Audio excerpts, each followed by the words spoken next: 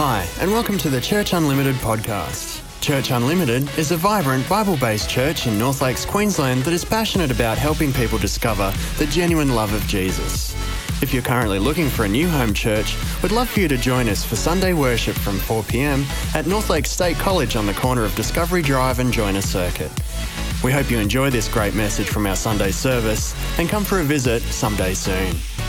So this afternoon we're continuing our series called Christ Follower. So I love where Jesus says to a few fishermen, Peter, James and John, he says, "Come follow me and I will make you fishers of men." But I just love that concept of come follow me and I will make you. Jesus is saying if you're a follower of him, if you're going to pursue him and follow him, he will make you into everything that he's called you to be. And so we've been talking about what was some of the key elements of this over the last couple of weeks. Pastor James talked about my relationship with Jesus and my identity, that when we're followers of Jesus, when we're Christ followers, he shapes our identity.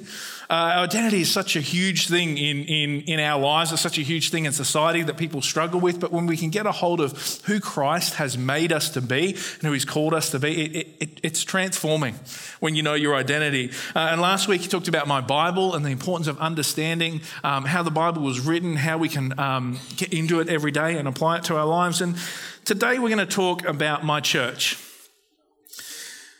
My church, being a Christ follower, what is the church? And the importance of church in our lives. And so for me, I've got a few analogies I'm going to use this afternoon, so forgive me if I jump across and back and forth to a whole lot of them, but I think they're good, so hopefully they help you. But when I think about church is a lot like family. Church is a lot like family. I know with my family, I love my family dearly. My family's amazing. We're also a bit crazy at times. When I think about my parents and my two brothers, I'm one of three boys growing up. There's time, I love my family dearly, but there's also times that my family drive me crazy all at the same time. But no matter how crazy they drive me, they're family, and so I love them. My mum is amazing. She comes down and looks after Harry a lot for me, and she'll cook whenever she's down, which is mostly a blessing. I would say this in front of my mum, by the way. My mum hates cooking, but she'll cook for me. She does. But my mum occasionally does little things that drive me crazy. Harry and I are going to Melbourne tomorrow for a few days this week for a getaway with my brother and his wife and 3 kids, and which could be a little bit crazy in itself. But mum texted me the other day, "Michael, just in case you don't know, it's going to be cold in Melbourne next week. Make sure you got a warm jacket for Harry." And I'm like, it's going to be cold in Melbourne. Mum's gotten used to the fact if she sends me a message like that, there's a high degree of chance of sarcasm in return. And I wrote back, "Thanks, Mum. We'll be sure to pack the boardies and the pluggers." And when my mum comes down, she rearranges my kitchen every time, and I'm not, too fanatical about my kitchen, but there's tea towels here, there, and everywhere, and she'll start an open food scrap container, and every time she leaves, I get rid of it, but it comes back the next time she's there again. And my mum is like the family safety inspector. She's like everything that we're going to do if she hears about it, and so we sort of, as growing up, we would tell mum after the fact of things happening, because you can't do that, it's not safe. We did do it, and it was fine. And so my mum can drive me crazy, but she's my mum. I love her dearly. She's the best.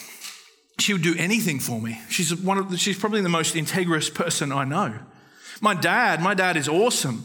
My dad's been the biggest spiritual influence in my life. He knows his word so well. He loves Jesus. I mean, you want someone to pray over you, you get my dad.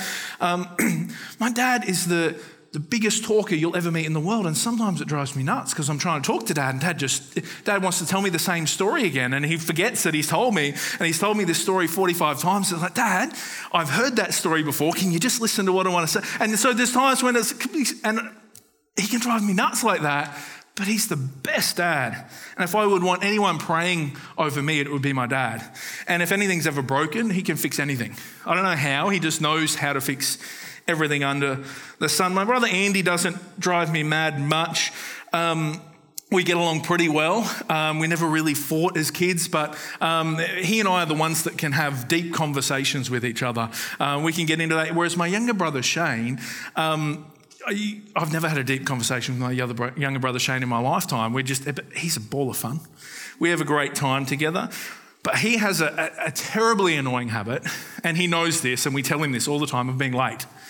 My younger brother Shane is late to everything. If we're having a family event at 2:00, he will be there at 3:30. That's sort of his turn up time. And I'm like, Shane, we said 2:00, so now I tell him an hour earlier than whenever we want to meet. And he drives me nuts with it sometimes, and he's like, oh, well, we've got 3 kids. And I'm like, buddy, when you didn't have 3 kids, you were late to everything anyway, and then you'd be upset at me for leaving early to go and put Harry to bed or something. And it's like, he drives me mad, but I love him. He's the most fun to be with. He is a guy that because he's family. So I love my family. They're crazy at times. And I can say those things about them. You can't, because they're my family. But I can say, because they're my family. And I've got extended family who are pretty crazy as well. But we're the Keefe family, and we're weird and crazy, but we love each other, and I'm loyal to them 110% because they are my family. I belong to them, and they belong to me. And I love the church. Church is like family. The church I love dearly. The church can drive me crazy sometimes because occasionally we do dumb stuff. I get really angry when we get tarred with the same brush because of things that a small group of people have done, or I get annoyed when we fight each other over dumb stuff like kids in the back seat, drawing the line and you can't cross my line, and I get annoyed when that sort of stuff happens. And sometimes I wish Jesus would stop the car and just give us a bit of a whack and, come on, get it together. Guys, I'm heartbroken when we miss the mark and treat people poorly. I'm frustrated when we get off track and forget about the main event, and we get onto all these little weird tangents and forget about the main event with mission. But I love the church dearly because we're a whole bunch of interesting people who've come together, and when we get it right, it is so, so beautiful. We as the church, way back before any of us were here, started hospitals and universities, and caring for the poor and marginalised has always been one of our strengths. When we speak with his voice about his great love for the world, and we see the broken restored, and the lame healed, and the blind seeing, and the oppressed delivered, and salvation coming to all walks of people to life. When this is happening, it is a sight to behold. I love it when we help the lonely person make friends, or the lost and wandering person find direction in their life, or the forgotten person who finds a home in the church, when gifts are released and joy is found. I love it when we worship together because the sound of the church worshiping Jesus is a sound like no other. I love it when we're united together and his spirit is poured out upon us, and there's incredible power to see miracles happen in people's lives. See, I love the church because we're not a building, and we're not just a club or a gathering of like-minded people. We're not gathered around an interest or a hobby. We are the church founded by the Son of the living God, Jesus. We are his body and he is our head. We are his bride and he is our groom. We are a living temple made up of people, sometimes odd people, me included, different people, not necessarily the ones that you would choose or I would choose if I was founding and starting the church, but Jesus knows better than I, and he brings us together, and when we come together, it's something truly special. We are his church. He is building us, and the gates of hell will not prevail against us. In my life, before I get into some scripture and my points in my life, church has been such a significant part of my life. When I was a child, I remember growing up in church. I remember sitting under the pews at different times, and, if I was being too noisy, a little clip over the ears to be quiet in church. But I remember a church up on the Sunshine, Buderim Mountain Assembly in the late 80s and early 90s, and I remember going to the Royal Rangers program there. If you've never heard of Royal Rangers, I'll tell you about it another day when I've got about an hour full of stories and weird and wonderful things that happen there. But I went to Royal Rangers, my faith came alive.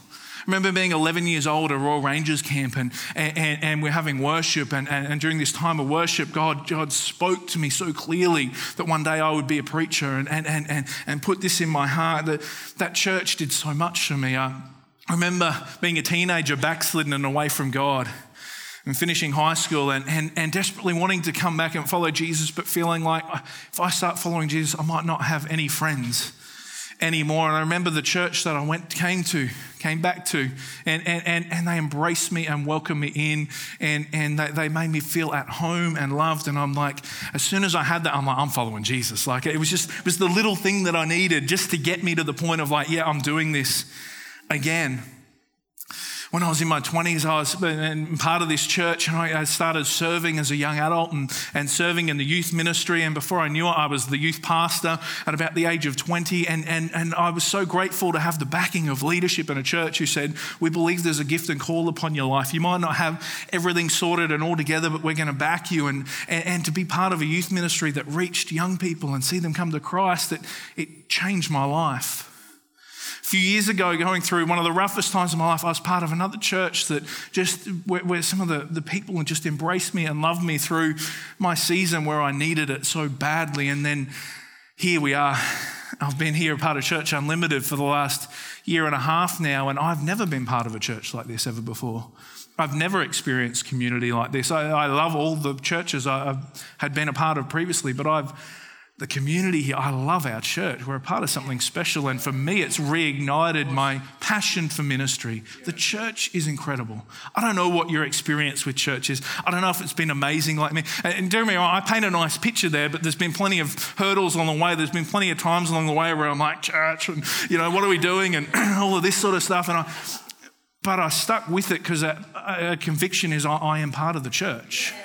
I'm part of his church, and I'm not going anywhere no matter what goes on or happens. And I don't know what your experience has been, but I pray that out of today, I'm going to share some revelations about the church. And I pray that out of today, whether you're already there and fully in love, I pray that your passion for the church would be even greater. Maybe you'll be like, I haven't been sure about church, or, I've been hurt in the past. I pray that you'll fall back in love with the church again. Maybe you're here for the first time today in church and you're like, no idea what to expect, and this certainly wasn't what I expected. I pray that you feel at home.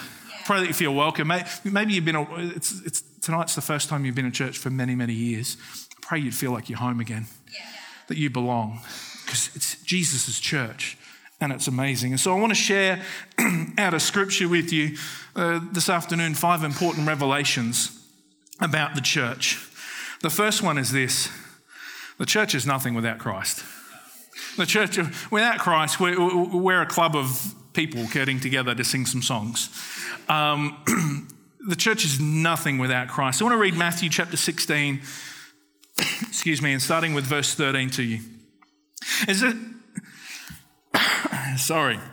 It says, when Jesus came to the region of Caesarea Philippi, he asked his disciples, "Who do people say the Son of Man is?"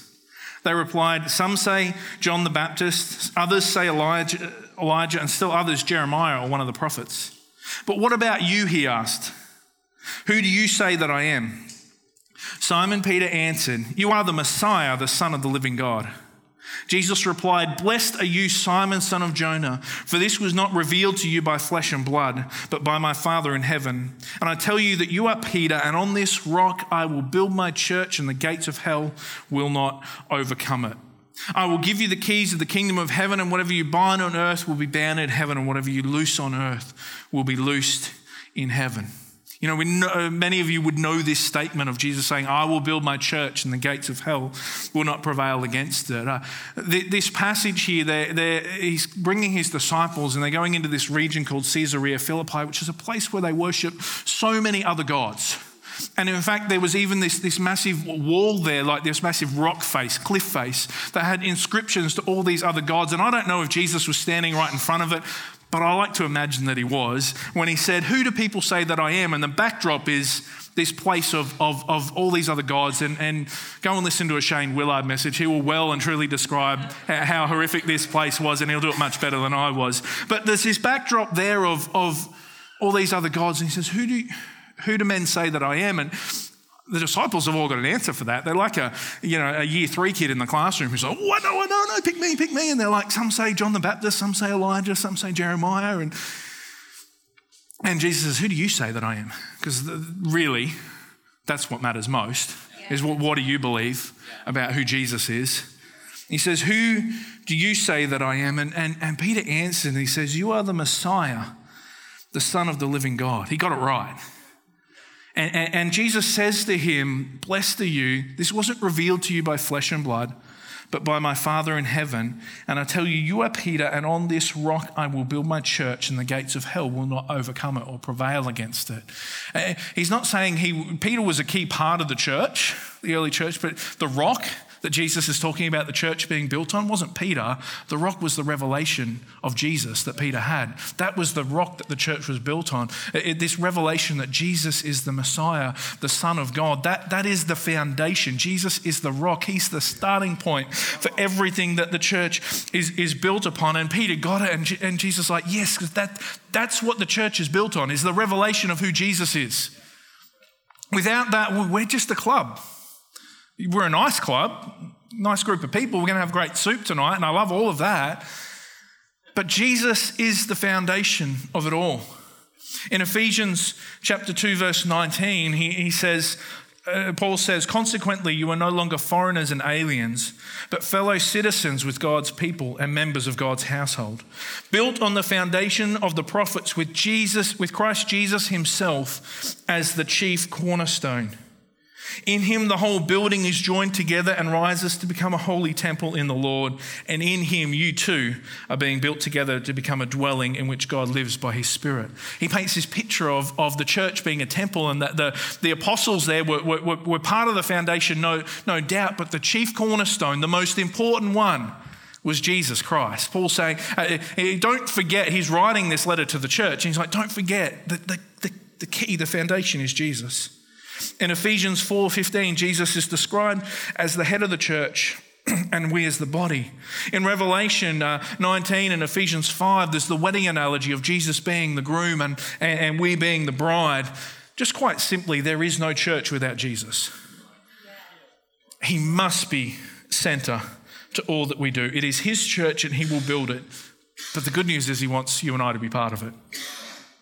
We are his body, we are his bride, we are the temple of living stones that he talks about. But without Jesus, we don't have a church. I had to start there because the rest doesn't matter without that. That is the foundation of the church. The second revelation doesn't sound amazing when I say it out loud, but it's really important. It's that the church has structure and leadership.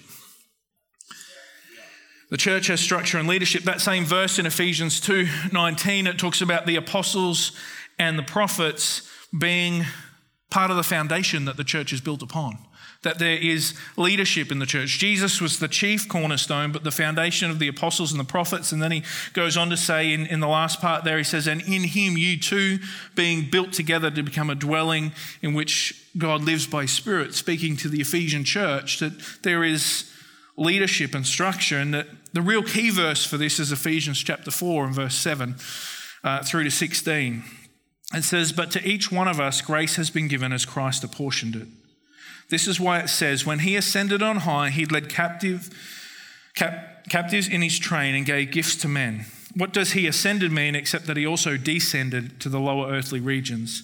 He who ascended is the very one who ascended higher than all the heavens in order to fill the whole universe. It says, and then this is the key part. It says, it was he who gave some to be apostles, some prophets, some to be evangelists, and some to be pastors and teachers, to prepare God's people for works of service, so that the body of Christ may be built up until we all reach unity in the faith and the knowledge of the Son of God and become mature, attaining to the whole measure of the fullness of Christ.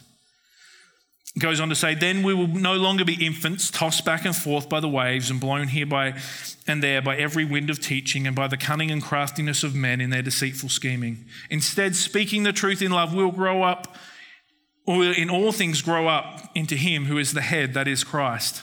From him the whole body, joined and held together by every supporting ligament, grows and builds itself up in love as each part does its works.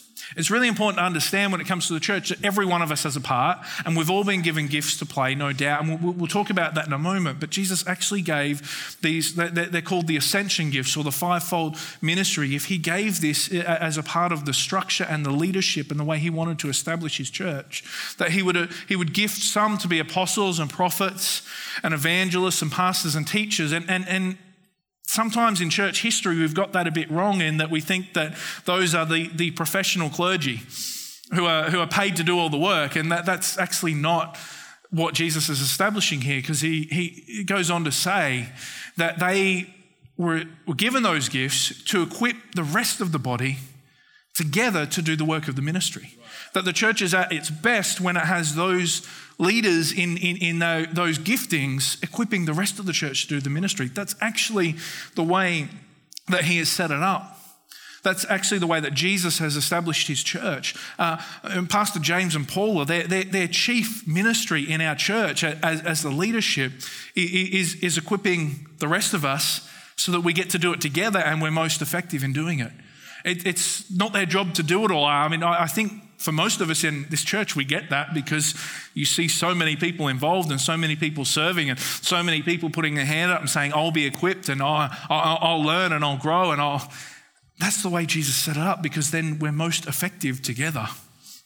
In my role with Compassion, for those of you who don't know, I work with Compassion and I get to visit a lot of different churches, and I meet some pastors and I'm like, it's like they're carrying the whole thing on their back by themselves, and it's like, and what they really want to do is what it says in Scripture is equip the saints, but they're walking along with the biggest load on their shoulders, and they're almost like, drowning under it, or they're buckling under the weight and the pressure, and they're just like, I just want team. I just want people to come with me. I just want to be able to equip them. Because that's the way it's designed to be. In Acts chapter 6, the early church, it would have been fun to be there in the early church. It would have been crazy. There would have been all sorts of things going on and happening. And in Acts chapter 6, it's come to their attention that there was too much for the apostles to do themselves.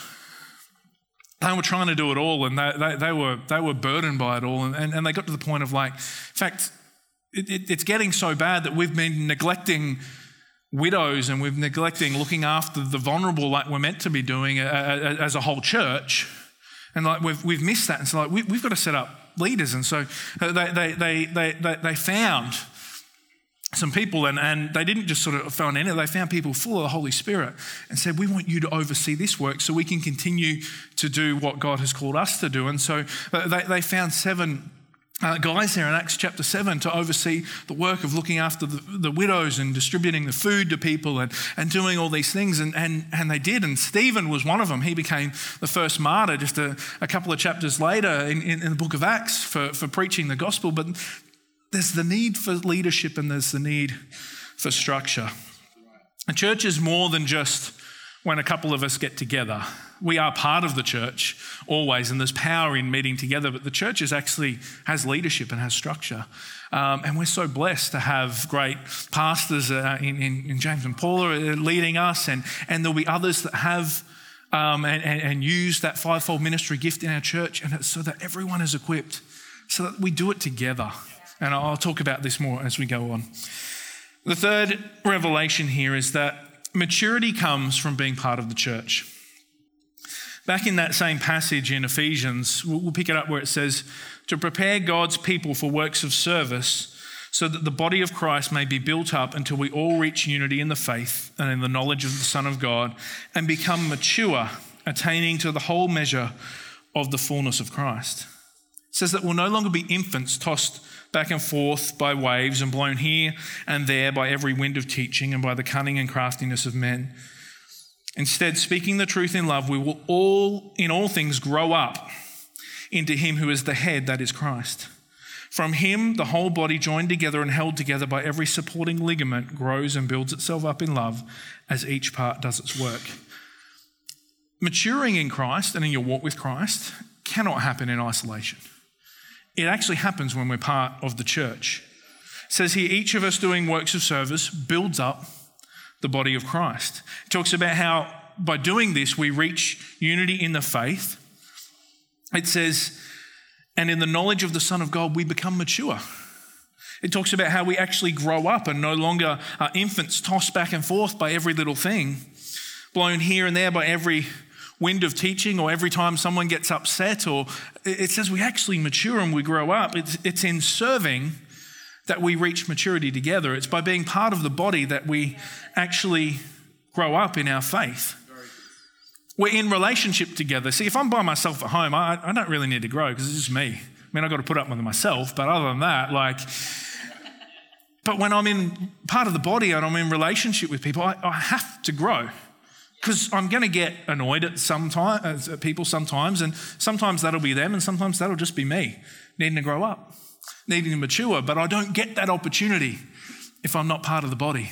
I don't get that opportunity if I'm not part of the church. And we have the broad church, the whole church, but then we also have each church like they did in the Bible. They had the church in Ephesus, they had the church in all these different places. And by being part of a local church, we get to mature and grow up.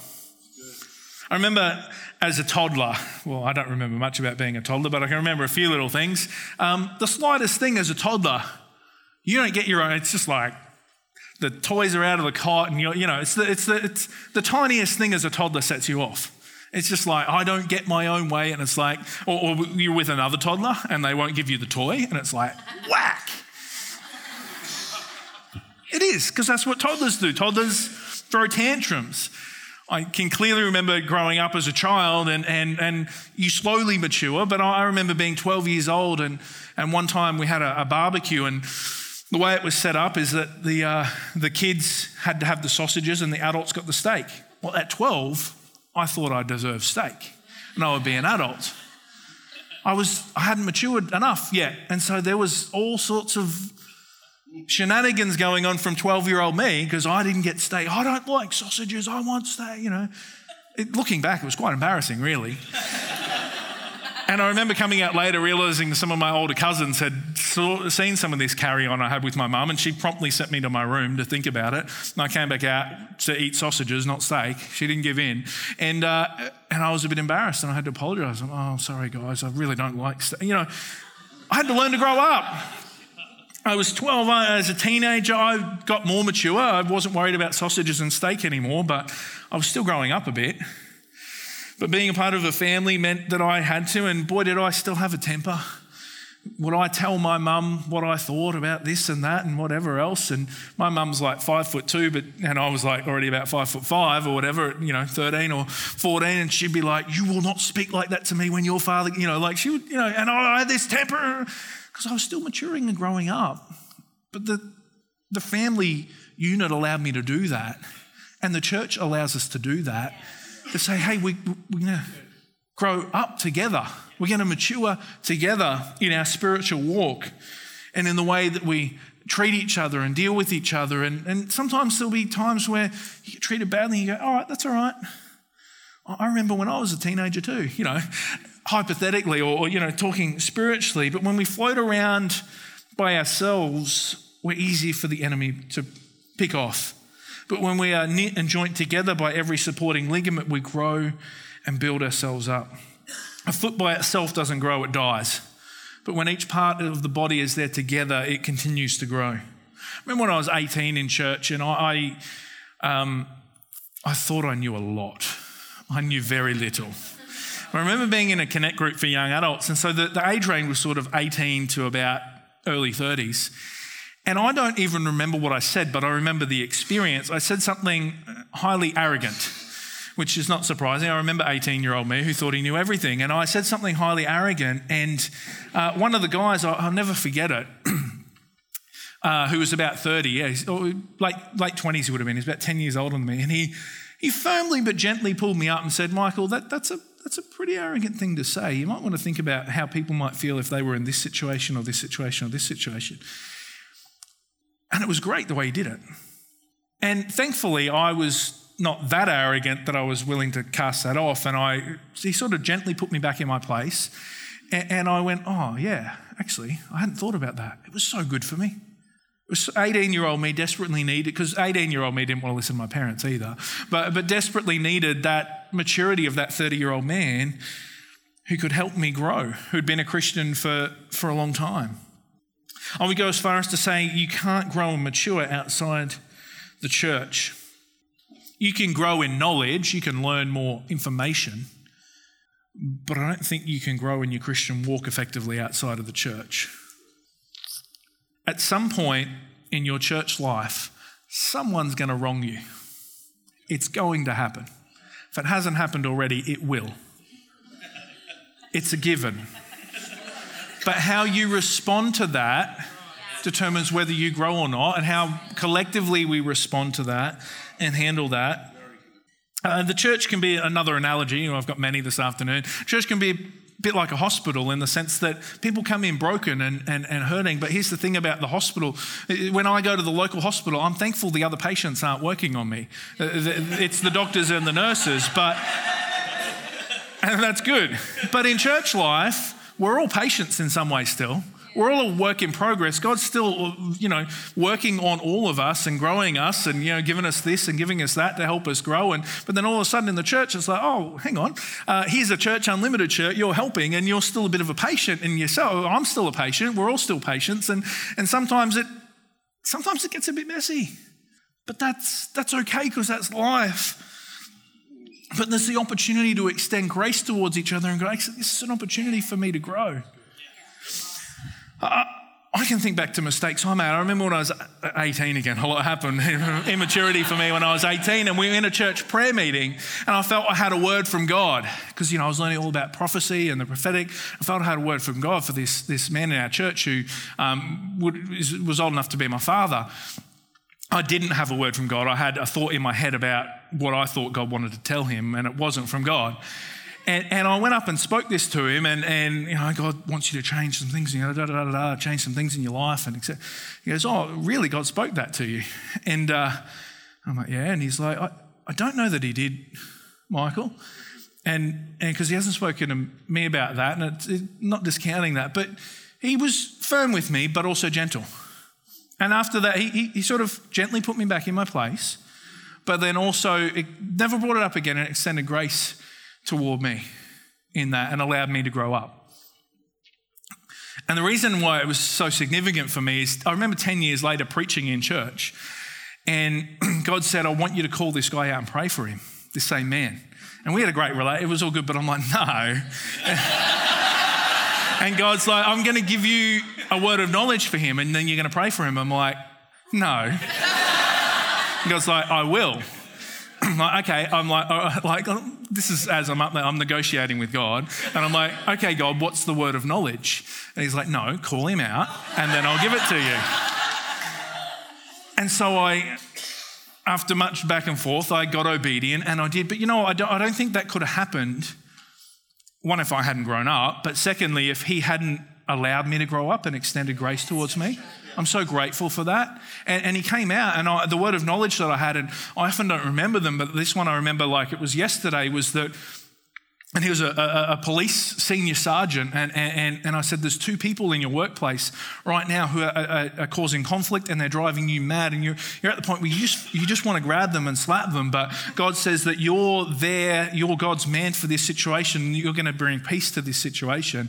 And this is a big, tough police sergeant, and he's just like, God, I'm ready, like use me, because it was bang on, and I was so scared doing that, but because of the grace he'd allowed me to grow up, God was able to use me and use him, and that's the picture of how the church works. I remember another situation where I didn't speak up. I was much older in this scenario, and there was a guy in the church who was doing a great job in a role, and he actually wasn't being treated okay in some things, and I had the opportunity to speak up and I didn't. And God brought it back to me a few years later, and I actually called him like years later, not even in the church, so I said, I just want to let you know, I just want to repent and apologise for that, because I had the opportunity to speak up on your behalf and I didn't, out of fear for myself. And he's like, and I've done that a few times to different people. I was in church leadership. I was young at different times. I was inexperienced. God was just using me, and I was still a work in progress. And some of these people I called, and some of them were like, that's good, I can't even remember that. But for him, when I called him, he was like, thank you so much. That means so much to me, because that was a tough thing that happened in that church scenario with me. And it restored something, and it can happen. I've been on the receiving. I've made plenty of mistakes. I've been on the receiving, and I remember as a 20-year-old youth pastor, and I was just passionate. And the youth group previously had been a bit of a social club, and not a whole lot of spiritual, content in there. And I'm like, no, every week we're having praise and worship. Every week we're preaching. We'll do social stuff on the school holidays, and we still played games and we still did fun stuff. But the biggest criticism I copped was from church parents. I copped a flogging over it. It's boring. The kids don't want to do. The kids just want to play games. He's just a young guy. He doesn't know what he's doing. And I copped all this different criticism. Praise God, I had leadership in the church that backed me. I copped all this different criticism, and then I remember months later, and it was heartbreaking because these kids stopped coming to youth group because their parents would criticise me as the youth pastor in front of them, and they stopped coming, and some of the kids started backsliding, and I took no joy in that. But when it happened, thankfully I had mature people around me who were like, don't ever be the I told you so guy. Just go in there with love. And thankfully some of those kids were able to come back to Christ. Not all of them did, but it was, the hurt part of me wanted to go, yeah, told you. Look, what if you'd sent your kids to the youth group, because we were building faith into them and preaching the word of God. And that's what I wanted to do, but I had some wise people around me that helped me make sure I didn't react out of my flesh, out of my spirit. A few years ago when I became a single dad, it was suggested to me by a person from a previous church that it all happened because I'd stepped out of the will of God by moving down to Brisbane and taking on my role with Compassion, and that was the reason it all happened. And so people can say hurtful, rubbish things like that. It was rubbish. But I'm like, you know what? Maybe for them, they've seen me in a pastoral ministry role. They're trying to equate, how does this happen? And they're trying to come up with their own. And so I was like, I had to just go, you know what? I'm just going to let that go. That's going through to the keeper. Not playing a shot. Sorry, cricket analogy for those of you. The church can have all this stuff, but it's an opportunity for us to grow and to mature together. If you've been hurt in church previously, can I encourage you to forgive? Can I encourage you to let it go? Can I encourage you, don't let that consume your life anymore. Let it go and forgive and move past it. If no one's ever said sorry to you, let me say to you right now, I'm sorry you got hurt in the church. I wish it didn't happen, but it does, and it might even happen again. And I don't want it to. But today, can you just go, you know what, I'm just going to let it go.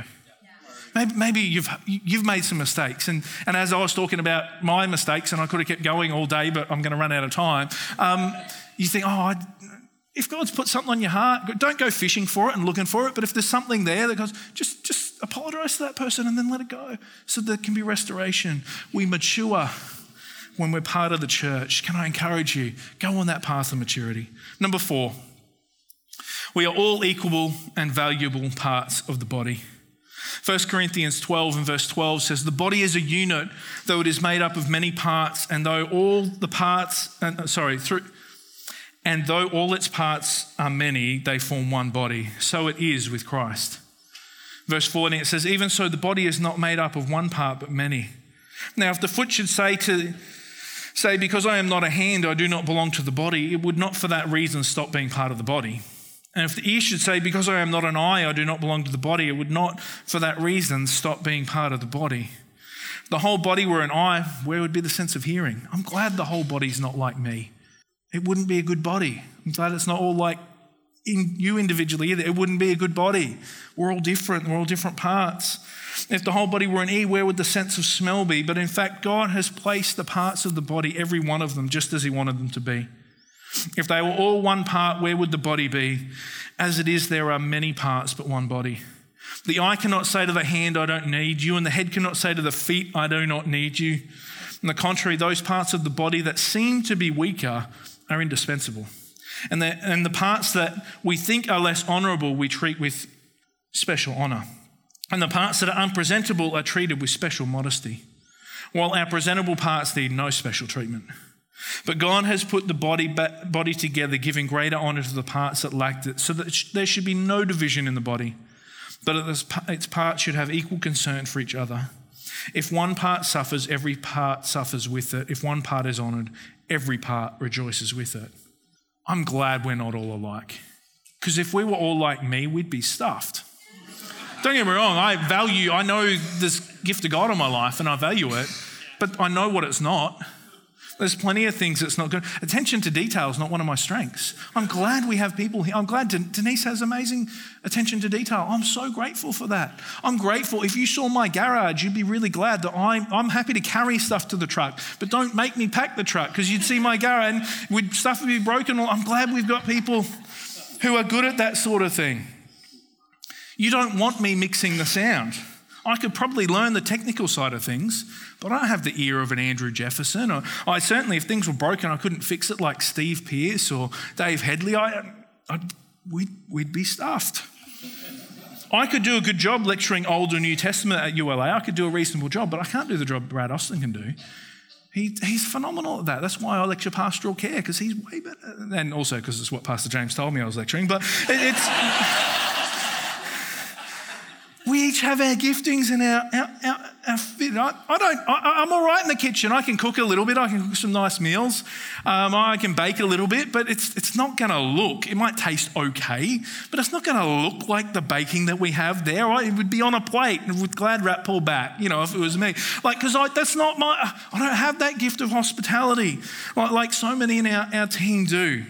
I can do administration and get by, but I can't pull it off like Paula Snow can. I know how to use Photoshop, but you're glad that Mikkel Jefferson's doing the graphics and not me, because it's so much better. I can sing in tune if others get me started, but you don't want me being the one that starts it, because it might be in totally the wrong key. I'm so glad we have worship leaders like the Lizzers and Matt and Amy and others, and I'm so glad that we've got great musicians here, because if it was just me, it'd be like 5 guys up here with the recorder playing, Hot Cross Buns, and that would be the extent. I'm so glad we're all different. I have a leadership gift on my life, but it's different from the leadership gift that Pastor James has on his life. He has an apostolic breakthrough anointing, smash down walls leadership gift on his life. It's different to the one. I don't need to try and lead like him. You don't need to try and lead worship like Liz Logan, or you don't need to try and do this or do that. God has placed incredible gifts in you. When I was a youth pastor, the greatest part of being a youth pastor was, the thing I loved the most was developing a team. Developing this whole team that came together. I was not cool as a teenager, and it didn't change in my 20s. So I had other guys on my leadership team who were cool. They did the cool stuff. They got up and did the game, and everyone thought they were amazing. My younger brother Shane was one of them. His mate Morgan was one of them. Honestly, every girl at some stage in the youth group had a crush on those guys. They were cool. They did all the cool stuff because I wasn't good at any of that. But I did what I was good at,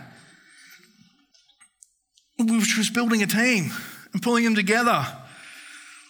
I had an amazingly gifted team. And I remember we got to the end of this big outreach campaign we did. It was 4 weeks of school outreach, and we had guys doing skate tricks in schools, and we had bands over these 4 weeks, and it culminated in this big night at the end, and we've seen a whole bunch of teenagers come to Christ over the course of the 4 weeks. And at the end of it, and by the time we got into the schools, the team was that good that I'm like, what do I do, guys? They had it all sorted. They even had a moose costume running around in the schools, and they named this guy mascot for the whole thing, Bruce the Moose, they called him, and Bruce got tackled. I was so glad I was never in but they pulled it all together, because they were released to serve in their giftings. And it all came together, and remember we had the final night, and we had about 140 teenagers there. It was amazing, and we had a guy doing he was jumping like 10 kids in the car park. Probably wouldn't pass OH&S now, but this was like 2005. It was so good. And anyway, the guest speaker we had on the night made a comment to me that I took as a compliment, and he meant it as a compliment, but it could have sounded like an insult. And he looks at me and goes, "Keith, this is incredible." He's like, "If you can do this, anyone can." And then he stopped, and he's like, "No, I don't mean it like that. He was basically saying, you're not the youth pastor that's cool or hip or got all the profile, and cool and hip are probably not the right words either, which is totally evident of who I am. But it was a compliment because it meant there was a whole team operating in their gift. And I'm like, you're right. Anyone actually can if they have the right team that pulls it together. That's what the church looks like. That's why we have such a great church. Pastor James and Paula are our leaders, and they are fantastic. And we wouldn't be on this trajectory we're on as a church if it wasn't for them. Their leadership is invaluable. But we also wouldn't be on this trajectory if it wasn't for you. Because you have such a vital role to play in it. And some of you who might be on the fringes right now, you know, the future that God has for our church, we won't get, you're a vital part in that. We won't get there without you either. We're all equal and we all have an amazing part to play. Can I encourage you, if you've been sitting on the sideline or the fringe a bit, get in the game. It's the best fun. Honestly, it is. You'll be tired sometimes, and sometimes you'll do a whole lot of hard work. It'd be pretty hard to not get a thank you in this church with the way the teams are, but it might happen. If it does, that's okay, because we're part of a team that are pulling together. My last point is the church is united by our mission. Jesus' final instructions are for the church, and he tells us in Mark chapter 16, he says, "Go into all the world and preach the good news to all creation. Whoever believes and is baptized will be saved, and whoever does not believe will be condemned." And in Matthew 28:18, he says, "All authority in heaven and on earth has been given to me. Therefore go and make disciples of all nations, baptizing them in the name of the Father and of the Son and of the Holy Spirit, and teaching them to obey everything I have commanded you." Our mission is to go and preach the gospel and make disciples, and it's our mission that unites us. If there's bickering things going on in churches, it's usually because we've taken our eyes off the mission and we're navel-gazing and looking at ourselves. The analogy I like to use is that we are a fishing vessel, not a cruise ship.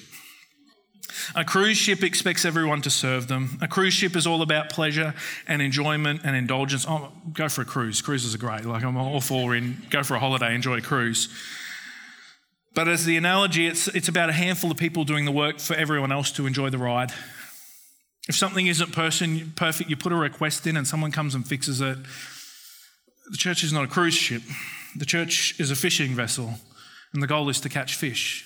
And we're united by that mission, and it's all hands on deck to make it happen. That doesn't now you think cruise ship and you think excellence, and you think fishing vessel and you think don't distinguish. I'm not saying there's not excellence. There is.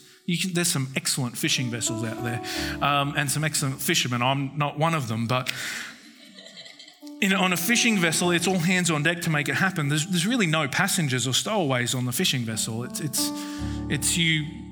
We catch you, and Jesus says, make fishers of men. So once you're on the boat, you're not a fish anymore, you're a person, and go with the analogy, all right? And you're part of the crew.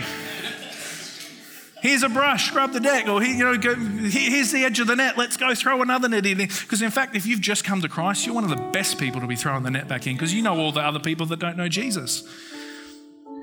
The fishing vessel can be uncomfortable at times, the work can be smelly and messy.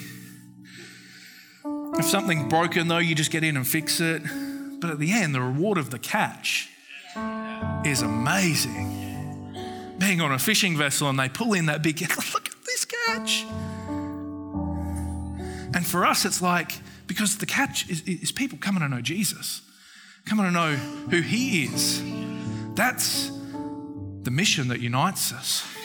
And when we're focused on that, which we are as a church, the other stuff doesn't matter that much anymore, because we're in it together. Come on, pull the net, it's full, let's get it up. Or it's like, all right, let's get over here where there's fish are biting, and let's throw the net in there and let's try it.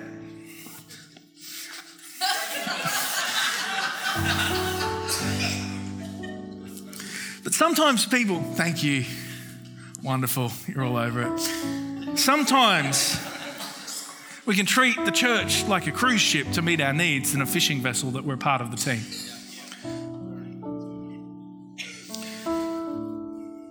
Finishing, I want to go back in Ephesians 4 verse 7. It says, "But to each one of us grace has been given as Christ apportioned it." Each one of us has been given a gift. Gifts are like little deposits of his grace.